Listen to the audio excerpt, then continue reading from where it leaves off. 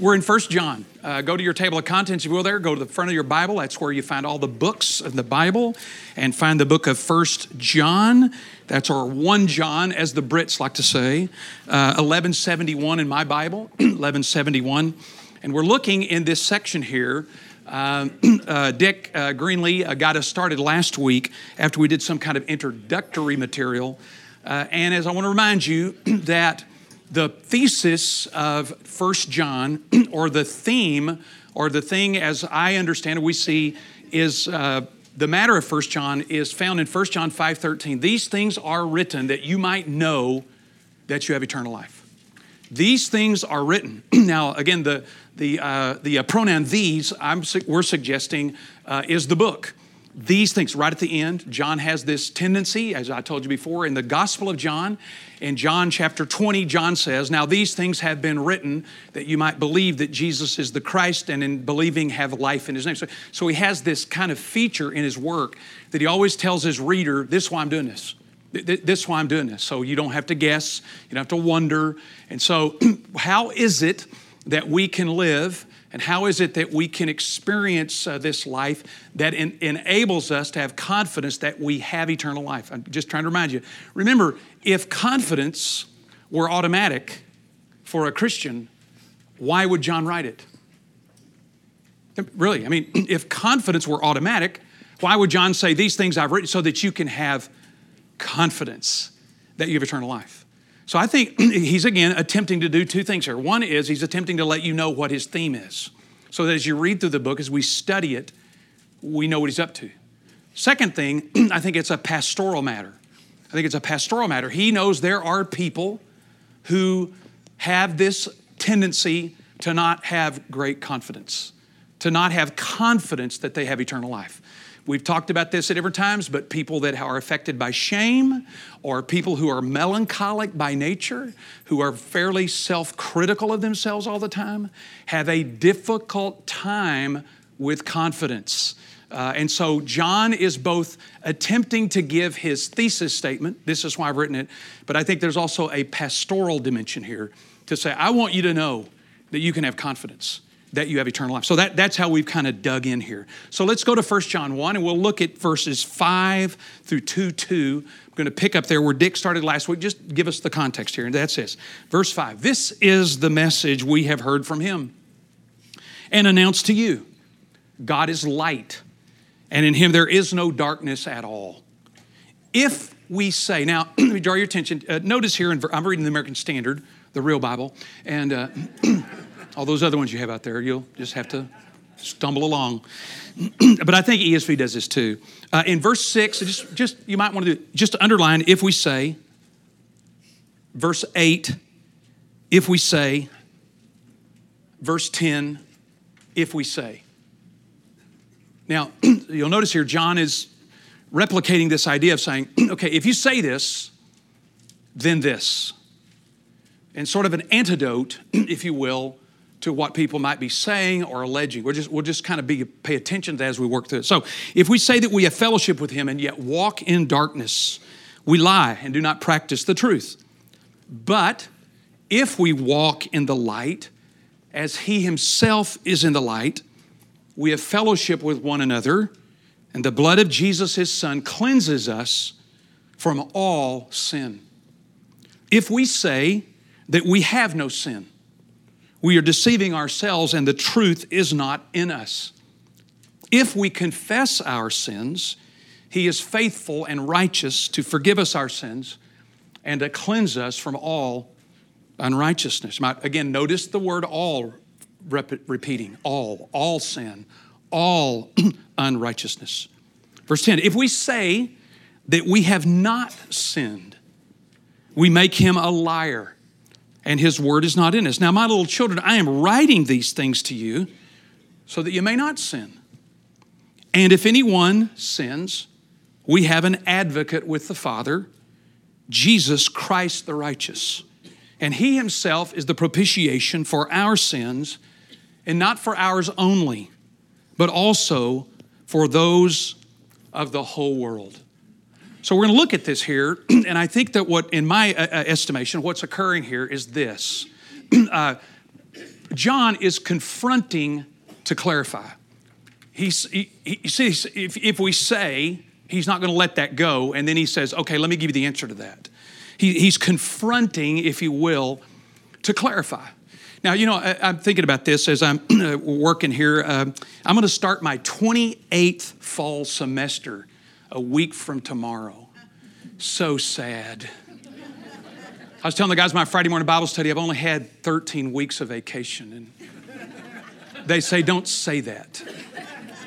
They want to strangle me. But as I start this 28th semester, it's hard to believe. I used to have darker hair and lots more patience. But over the years, I've realized there are some things that I'm having to confront that I never did when I first started teaching. Some of the things I have to confront to help clarify things for students is the expectations of students. Students now expect to have 24/7 access to me. If I ever find out a student gives my cell phone number out, I'm throwing them out of school. But it's really interesting. I sort of have to confront that expectation. I have to now confront, like I never did before, the assessment reports that we now have to turn in. I used to teach as a professor. Now I teach and have meetings and have assessment reports and write-up reports and send them to the Department of Education. They send it back and want clarification.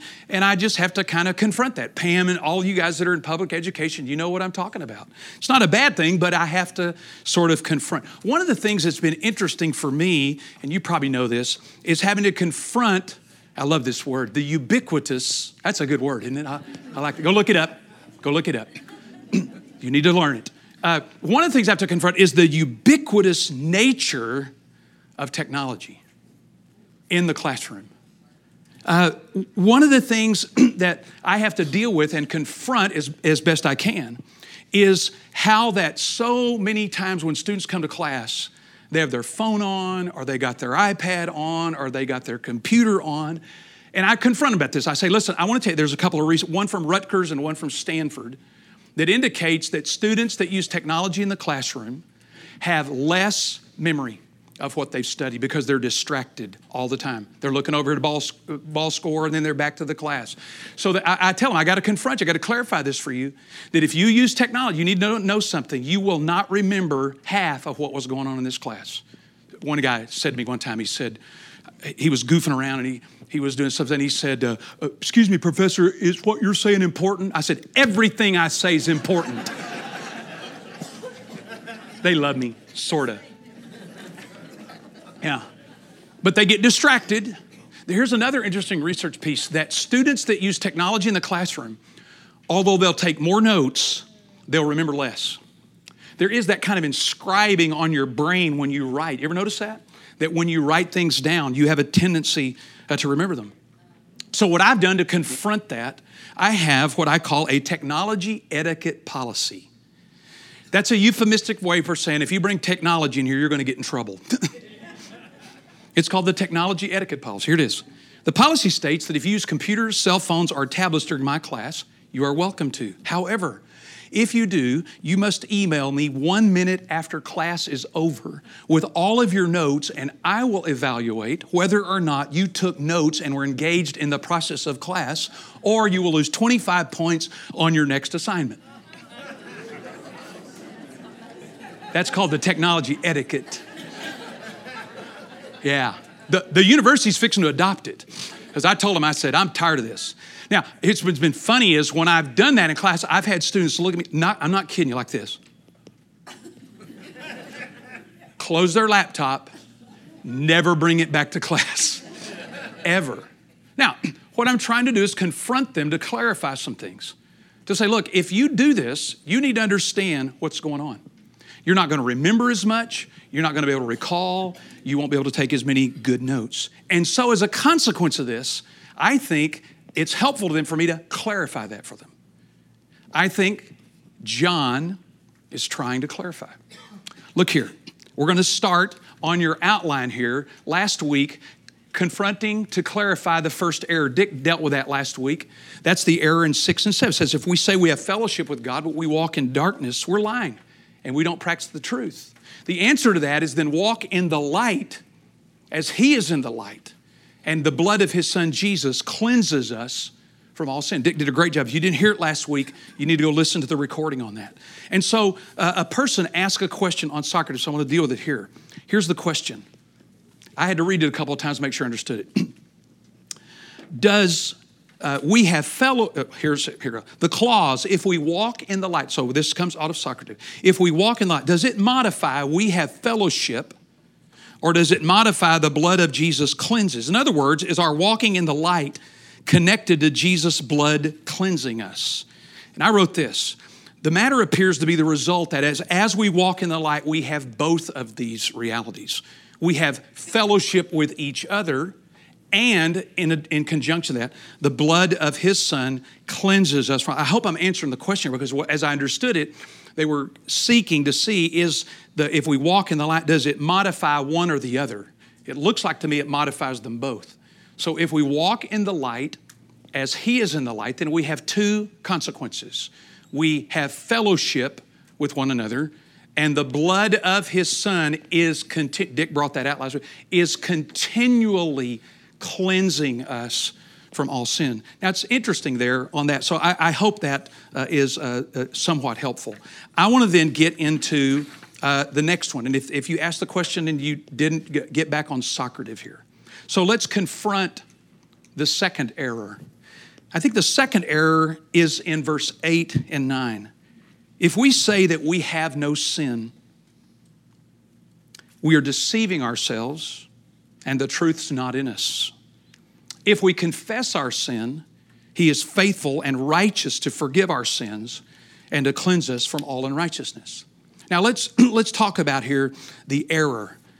Here he's saying that if we say that we have no sin, now let's stop here for a second. I as I work through this and think about this, the funny things when you hear words like the word sin, we have in our mind what we think that is.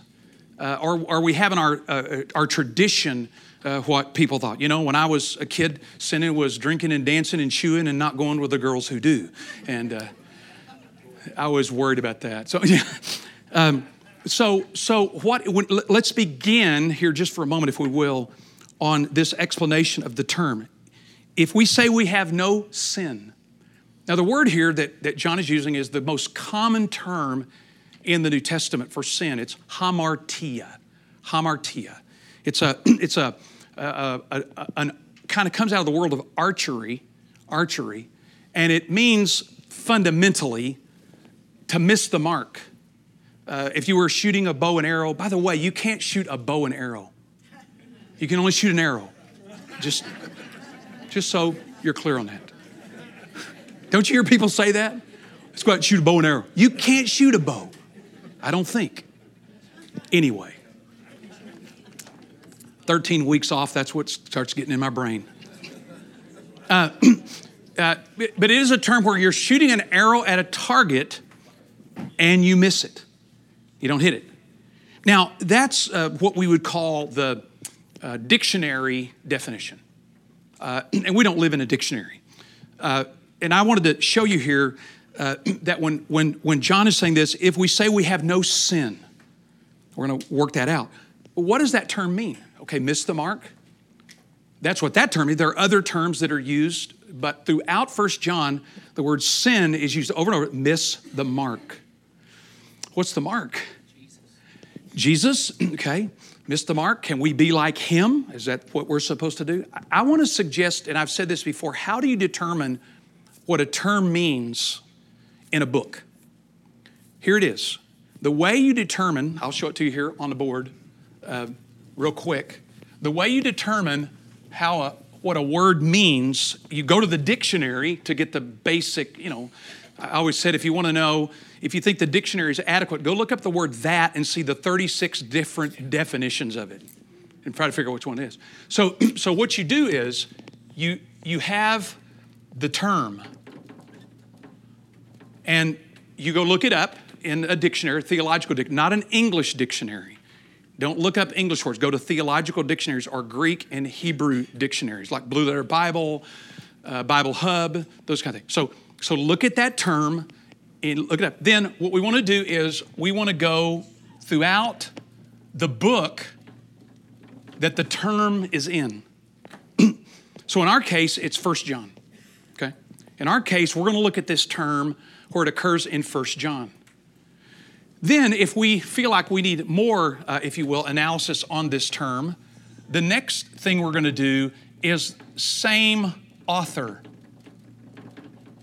Do you remember any of the books that John wrote? Huh?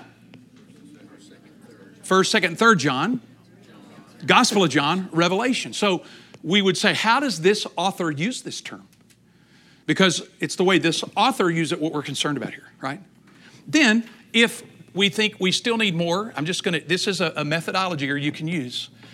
If we think we need more analysis here, then we're going to go to the same genre. Now, the genre here is epistolary, or the letters. So we could go from Romans to Revelation, or to Jude, because we've already looked at Revelation by the same author. So we would look in those, if you will, that genre, the epistle genre. How is that word used? Are there ways to do that? Then finally, what you would do this way is you would go to the same testament and see, so what I'm saying is, it's not just go to the dictionary. This is the way you analyze how terms are. So what does John say? I want to suggest to you when he says, if we say we have no sin, we know no sin, we're lying and we're deceiving ourselves. If I'm right, look over here in 1 John 3. 1 John 3, because I'm going to the same book. I'm looking here to see, will John help us understand what he means, how he's using this term? Because it's pretty, I get ubiquitous. I like that. That's the new word for today, okay? So when you go home, use it in a sentence before you go to bed. Okay. In 1 John 3, let's see, I got my notes here. Yeah. He says in verse 4, everyone who practices sin practices what? Lawlessness. Because what? Sin is lawlessness. So I think this is John's definition. I think that's the one he's working with. Listen now, this is really important, because sometimes in these passages, if we say we have no sin, we deceive ourselves. We can develop what I think is an incorrect sin consciousness if we don't have a good definition. If sin's a mistake or human error, then we're sinful all the time, right? John's not trying to develop a sin consciousness like you're a dirty, rotten sinner. He's trying to say that if you say that you have none of this, you have not ever done this, you're deceiving yourself. And I wrote my notes here. We need to understand that sin's not a mistake. It's not an error in judgment. It's not just being human or stupid, which is typically synonymous. No. I mean, I hear people often when they get caught, instead of saying, I've sinned, I did something wrong, and I knew it, they'll say, I've made many mistakes. You ever heard this? Usually politicians. They get caught red-handed. It's not a sin, it's a mistake. No, the mistake you got is getting caught. Right? Sin's not a mistake. It's not an error in judgment. It's not being human. It's lawlessness. John Wesley even said it this way. When he talked about sin, he called it sin properly understood. And I think some of us have in our minds that just if we make a mistake or we do something dumb or an error in judgment or we hurt somebody's feeling, we didn't mean to, we just didn't know what we were doing. Or made a terrible decision without any sense of, I didn't know that. That we start developing this sin consciousness. That's not what John's up to here. John's trying to deal with the real deal. By the way, so if sin is lawlessness, don't raise your hand because I'm afraid somebody will, okay? But I'm going to guess that this morning, nobody has broken a law of God this morning. It's too early. It's only 9:50. Give you some time. Anybody broken one of the 10 commandments this morning? Anybody said, you know what? I know that's wrong. I'm going to do it anyway. That's lawlessness. And what John is trying to do is try to define that this is not simply humanity being expressed in life. And I'm afraid too many of us have a sin consciousness. We don't feel good about ourselves. We don't feel good about life. And we just think we're rotten to the core. John says sin is lawlessness. This is properly understood. Properly understood. So when he's saying this, so let's go back to chapter 1. So I want to define some terms here, because I think far too many of us have a sense of brokenness, that just our humanity is dirt. That's not what John believes. And I don't think that's what the New Testament teaches. And I don't think we have to live with a sense of guilt and anxiety and fear under life, that because we're just human and ignorant and sometimes do stupid stuff and dumb stuff, that we're somehow some terrible person. If we could locate to say it's lawlessness. Now, what is the law? Well, typically when we think about this, we think about sin as lawlessness. It's not a mistake. It's breaking one of the 10 commandments. It's breaking one of those. That's what lawlessness is. I also think we also should consider that sin as lawlessness. This is where it gets a little more difficult. I remember when I was in college, when I began to study this matter about sin and about Jesus and all, I thought, I want to go back to a list. Because Jesus basically said, all those 10 commandments are broken down into 2. Loving God with all your heart, soul, mind, and strength. And loving your neighbor as yourself. That gets a little tougher. That's probably where John's driving to say, look, if you say you have no sin, you don't have any issues here at times, he says you're deceiving yourself. You're kidding yourself. The older I've got and the longer I've lived in this, the more troubled I am at times about my lack of love. You know, I'm not that worried about my behavior now. I've got it pretty well figured out, and I'm so tired now I can't do much anyway. Think about doing something wrong, go, I'm too tired to do that. It takes too much energy. Yeah. But not being loving. Yeah, Ellis. I can't hear you. What? How do I lock? Yeah. He's asking the question for recording. How do we lump intentional and non-intentional? My theological bone system says that sin has to have intention. It has to have willfulness in it, or it's ignorance. It doesn't mean I don't apologize if I've done something stupid or ignorant, but I have a hard time driving that up to the level of sin because there's not the intention. I think that's where Jesus put it when he said, if you look upon a woman with the intent, that's a word he used there, to lust, you've committed adultery in your heart already. He drives it in the intent area. And I think that makes it even a little more difficult because we can do the right thing on the outside and have the wrong intent on the inside. And I don't know if I answered your question, but I think we do I'll just say this, I think we develop too much of a sin consciousness if we're too worried that something we did unintentionally is now somehow wrong. I got this story, I'll tell you later. I'll do it. When I was a pastor in Houston, there was a couple that, I don't remember how I met them. They were a young couple, and they were from Wisconsin. Being in Texas, you thought, what are you doing here? You know? But they were sweet kids, sort of. And so I think I led them to Christ or somebody. Anyway, I'm discipling them, spending time with them, and there's just a sweet kid, Barry and Sue. Never forget them. Becky remembers this sweet couple. Barry and Sue, oh, they're great. And we're having a great time, and they're just learning, and they're just like just soaking up. Well, while we're involved in this, it starts occurring to me as they talk, I think they're living together. So we're talking and discussing. I mean, as husband and wife without being married. And I said, hey, I got a question I want to ask you. Just, again, the thoughts and opinions as a teacher, not necessarily thoughts and opinions across the community church, it's elders or leadership. And I just asked them, are y'all living together? They said, yeah. And Barry was so, yeah, man, we've loved each other since high school. It's just so wonderful. And I started talking to him a little bit. I said, took him through some scriptures about this. Hebrews and a couple other places.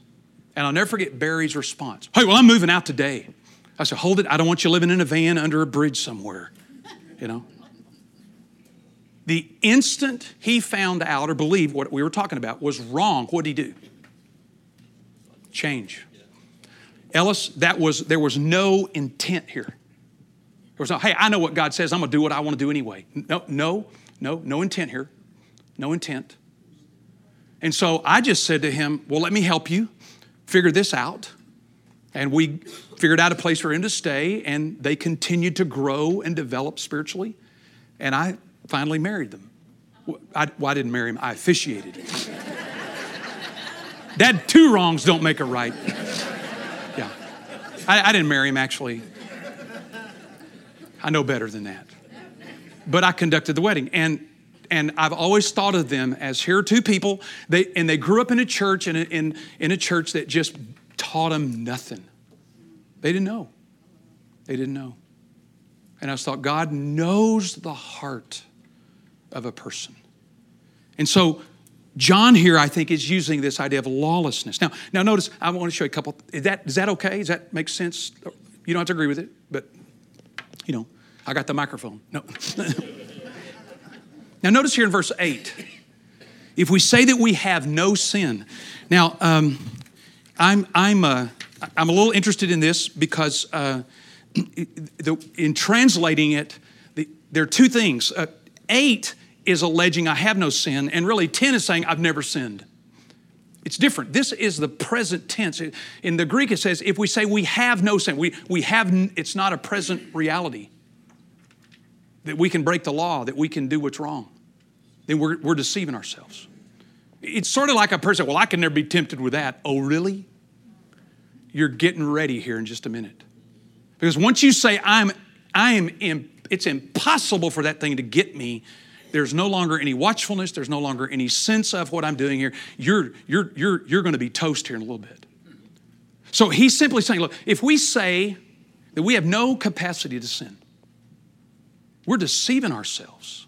It's the present tense verb here. It means this idea that we're saying there's no need for help here. We're deceiving. There's no possibility here. I think John is dealing again with these Gnostics that Dick introduced us to last week. Remember, he doesn't like to waste consonants. I'm never going to forget that. The Gnostics say they are safe from sin because they're pure spirit. I'm pure spirit, man. Dick helped us with that. I'm pure spirit. I don't have sin. Are you kidding me? That's all for all those who have see, Gnostic means I know. I got the increased knowledge here. I don't have to worry about that. You do, but not me. And so John is saying, hold it. If you adopt that platform there, you're saying I don't have any capacity for this. You're wrong. Now look at the antidote here to clarify. Look what he says. But if we confess our sins, He's faithful and righteous to forgive us our sins and to cleanse us from all unrighteousness. If we confess, notice there, this is, again, he's confronting to clarify this error. I'm just going to walk us through this. Notice it, if. It's a conditional clause here. If we do this. This is our part, that if we confess. The word confess here, it literally means to say the same thing. It's Greek root. It means to say, logia, to say the same thing. It means to agree with God. It means to quit arguing with Him about it. Isn't that interesting? It says that if we'll agree with Him, He'll forgive us. Because what we end up doing is if we don't have the willingness to confess or to agree, what do? We justify. I think we're either going to let God justify us or we're going to try to justify ourselves. It's only two possibilities, I think. Either we're not going to admit it, we're not going to agree, we're going to argue with God about it and say, well, it's just my temperament. Well, it's just one of those things. Instead of saying, nope, I'm going to agree with you. I'm going to say the same thing. Some of y'all remember Happy Days before it went on Nickelodeon? We're old.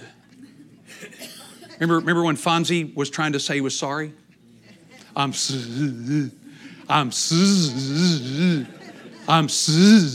do it, right? Couldn't agree with it. Couldn't confess it. Couldn't say it. We're like that. I think because I don't think we believe that God is that good. If he'd say, Cliff, if you'll just quit arguing with me about this, if you would just agree with me about this, I'm not going to hurt you. I'm going to forgive you. If you'll just quit arguing with me about this, quit justifying it, quit giving excuses, quit trying to say, yeah, but, and just agree with me, I'll forgive you. If we confess, I will tell you this, I probably told you this before, so I'm old, I don't remember. I'm like Marty, I don't remember what I did last week, but I've been fascinated about this because several years ago, when I was praying about something that I'd done wrong, and I'm agreeing with God.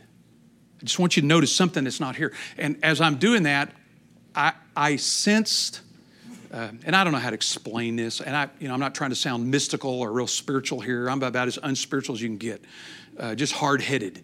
And I just sensed as I was praying this, the Spirit nudged me and said, stop that. And I went like, okay, who is this really? Stop that. I thought, stop what? See, what I was doing is I was confessing and agreeing and then asking God to forgive me. It doesn't say that. It doesn't say if you'll confess and then ask God to forgive you, He'll forgive you. Look at it. What does it say? If you confess, He will forgive you. See, again, we don't believe God's that good. We really don't. We think He's like us. Wouldn't that be a terror thing? If a God's like us, it scares me to death. But we add that because we don't realize that what He's trying to say is, Cliff, look, if you'll just admit, agree, acknowledge, agree with me, I'll forgive you. Now, it's interesting here too that the word forgive. See, the word sin means to miss the mark in archery. The word forgive is aphiami, which means it's an archery term as well. The term for sin is an archery term, to miss the mark. And the term for forgive is an archery term, which means let it go. It's when a person shoots an arrow, when they do this, they aphiami. They let it go. That's the word for forgive. You and I don't let it go, but God lets it go. You and I don't forget it. You and I don't let it go, but God does. And so both of these terms, the word sin and forgive, come right out of the world of archery. Every Jewish person, every Greek person would understand this and realize the language that's being used here. If you miss the mark in lawlessness, God will aphiami, He will forgive you. Let it go. Anybody but me have a hard time letting it go? I do. Tough time. So we confess, we agree with God. We don't no longer justify or excuse the matter.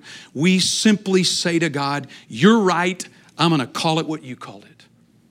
I love what Martin Luther said when he said this, God will justify the sinner when the sinner justifies God. Think about that. God will justify the sinner when the sinner quits arguing and excusing and making answers. God will justify the sinner when the sinner justifies God and say, God, you're right. What you said is the way it is, and I agree with you. He'll forgive us. And so instead of going around life saying, well, I don't have any sin. I'm perfect. I got it. He's saying, what you need to do, Cliff, is confess it and deal with it. Confess it. Agree. The other thing, confession, I didn't say this, but it's not in my notes, but it's in my head. Confession also doesn't mean to promise anything. Confession doesn't mean to cry. Confession doesn't mean to feel bad. Confession doesn't mean that you feel like a piece of dirt. Confession means you just say, you're right on this one, and I'm not. And I agree with you. For some of us in this room, I'm going to tell you, the hardest thing for us to do, after we get past the barrier of finally admitting what we've done, once we get past that barrier, which for some of us is hard because we just have these perfectionistic tendencies, the next thing hard is to believe that he actually does it. That's the hard part.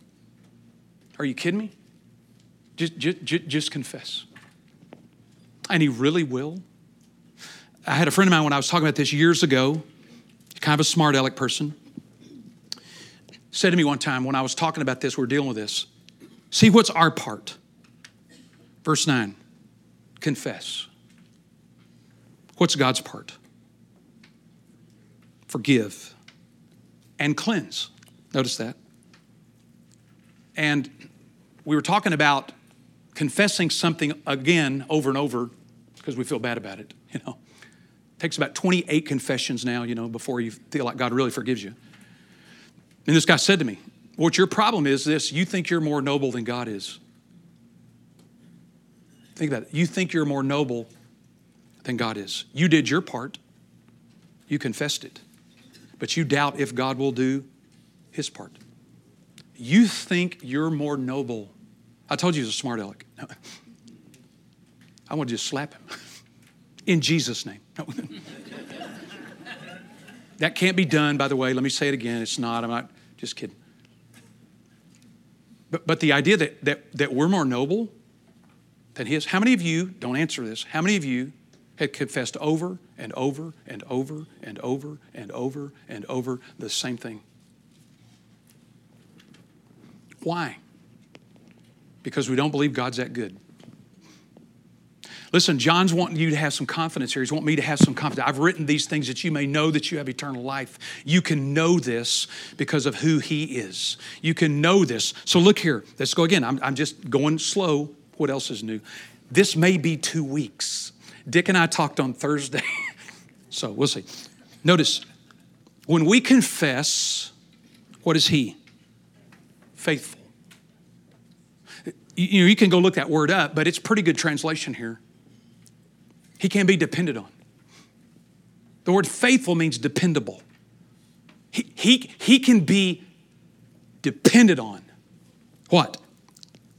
He is faithful to, and he's righteous. He's doing the right thing.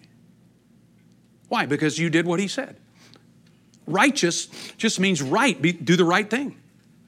That when you confess or I confess, when we agree, he's dependable, faithful, you can count on it, and he's righteous, or he's in the right. He's now able to, the right thing, this is what's crazy, the right thing for him to do is now forgive. That's crazy. Think about how this swept the Roman Empire when people found out there was a God like this. That there was a God who would take your stuff and your failure and your sin and say, if you'll just quit arguing with me about it, I can be depended on to do the right thing, which is to forgive. Let it go, and to cleanse us from all unrighteousness. To make us pure, to cleanse us. Here's what I wonder for you and me. Let me read you something like this. If you want to, just to support this, turn to your table of content. You're going to have to on this one, okay? It's Micah. Okay? Yeah. It's close to the book of Leviticus, but it's in Micah. Toward the end, one of the minor prophets. I'd hate to go around life knowing I was a minor prophet, 879. 879 in my Bible. Here's an Old Testament passage that when I was working through this, I thought, oh my, this is right on with that. In chapter 7, I'm just going to kind of end with this because we got another error to deal with next week. In Micah chapter 7, this is the verse I think of when I think about it. If you'll confess, he can be depended on to forgive and cleanse. Listen to me now, all unrighteousness. There's nothing in there. There's nothing left. He's cleansed you from all unrighteousness. You believe that? Sometimes it's hard to believe, isn't it? But I've done this, and I've been that. This is what the Bible says. So Micah, one of the Old Testament prophets, in chapter 7, records these words in verse 18. Who is a God like you, who pardons iniquity, passes over the rebellious act of the remnant of his possession? He does not retain his anger forever, because he delights in unchanging love. What is God like? Last part of that verse, 18. What does God like? What does he delight in? Unchanging. He doesn't delight in punishment. He doesn't delight in retribution. He delights in unchanging love. The Hebrew word there is it's C-H-E-S-E-D, but it's pronounced chesed. It's not, you're going to spit on somebody. Chesed. I like that. When people are reading Hebrew, you better get back. But it's the word of covenant love. God delights in covenant love. You know, I've told Becky this, and I'll embarrass her, and I'll get forgiven later, but that's okay. I've said to her this, and it's as serious to me as anything I know, that nobody in my life has ever loved me like her. Not even my parents. Maybe they did, and I didn't understand it. But I know that I've been not that easy to live with. I'm a delightful person. But I hadn't always been this delightful. Becky had to raise me. But I've said to her this, and you know, I'm not trying to be dramatic or melodramatic, but I've just said this: if God loves me just as much as you do, I'll be okay. And I know that as a theologian and as a Christian, that God loves me more than that. I'm just thankful that I've had that. But you know, here's the sad thing. A lot of people have never had that kind of love. They've never known it. Is it any wonder then that we have trouble believing it? That we've never experienced it. We've never seen it. It's never happened. We've been betrayed. We've had people run over us. Is it any wonder then that people have trouble with it? I'm not. It doesn't surprise me. But this is the gospel. Who is a God like you? You know what the answer to that is? Nobody. Who's a God like you? Who is a God like you who passes over pardon and pardons iniquity? By the way, the word iniquity there isn't just missing the mark. It means to be crooked and messed up. That's a loose translation of the Hebrew. But that's what iniquity means. It doesn't mean you just missed the mark. It means you're goofed up and crooked and messed up. Who passes over the rebellious acts of people who did it and knew it. He doesn't retain his anger forever because he delights in unchanging love. I wrote in the margin of my Bible, wow, what God delights in. Remember that song? There is none like you. Remember it? There used to be an old song we'd sing called There Is None Like You. I remember the song of Wesley, and I'll end with this. Maybe you'll go look it up if you want to. It's called Arise, My Soul, Arise. I listen to it pretty often. It's on my phone, but I remember when it says this, "Arise, my soul, arise. Shake off thy guilty fears. The bleeding sacrifice in thy behalf appears. Before the throne my surety stands. My name is written on his hands. 5 bleeding wounds he bears for me on Calvary. They pour effectual prayer. They strongly plead for me. Forgive, forgive, forgive, they cry. Forgive, oh, forgive, they cry. Nor let that ransomed sinner die." Wesley knew the power of this. Arise, my soul, arise. Shake off thy guilty fears. The bleeding sacrifice in thy behalf appears. Before the throne my surety stands. Before the throne my surety stands. My name is written in his hands. My name. So here's what I want you to do this week. I got another application one. I just want to do this one. I want you to write the name of Jesus in your hand somewhere. Right here. Just put the word Jesus to remind you that you're written in his hands. And then, what if this week you consciously agree with someone about a matter? And remember, when you do this, this is what God seeks from us and will forgive you. Just ask us to agree. Just agree. Quit arguing.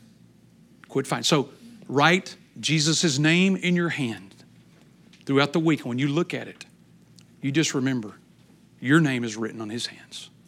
Or as you agree with someone, just let it remind you, you know what? I agreed with them. We had talking about football. We talked about work, whatever. But I agreed with them. That's the same thing that when you do that with Jesus, he'll forgive you. He'll forgive me. Let's pray. Lord Jesus, we have a hard time believing that you're that good. We need your help. And I'm convinced that the great apostle John here told us, I'm writing this so you'll have confidence that you have eternal life. Would you take these verses and these ideas, drive them deep in our soul to avoid the error that John is trying to help us avoid by knowing that if we would just be honest and open and agree with you, that you'd forgive all our sins and all our unrighteousness, that we could live confidently, that we have eternal life because of what you have done. So help us this week. For some of us, it's a real challenge. It's a real journey for some of us. So help us. And for others of us that it isn't as hard, help us to be willing to share this with someone else who may struggle, who may feel that they just can't ever measure up. Lord Jesus, we want to be able to live our lives knowing we have eternal life. Thank you for that gift that only you could give. We pray this in Jesus' strong name. Amen. We'll do 10 to 2-2 next week.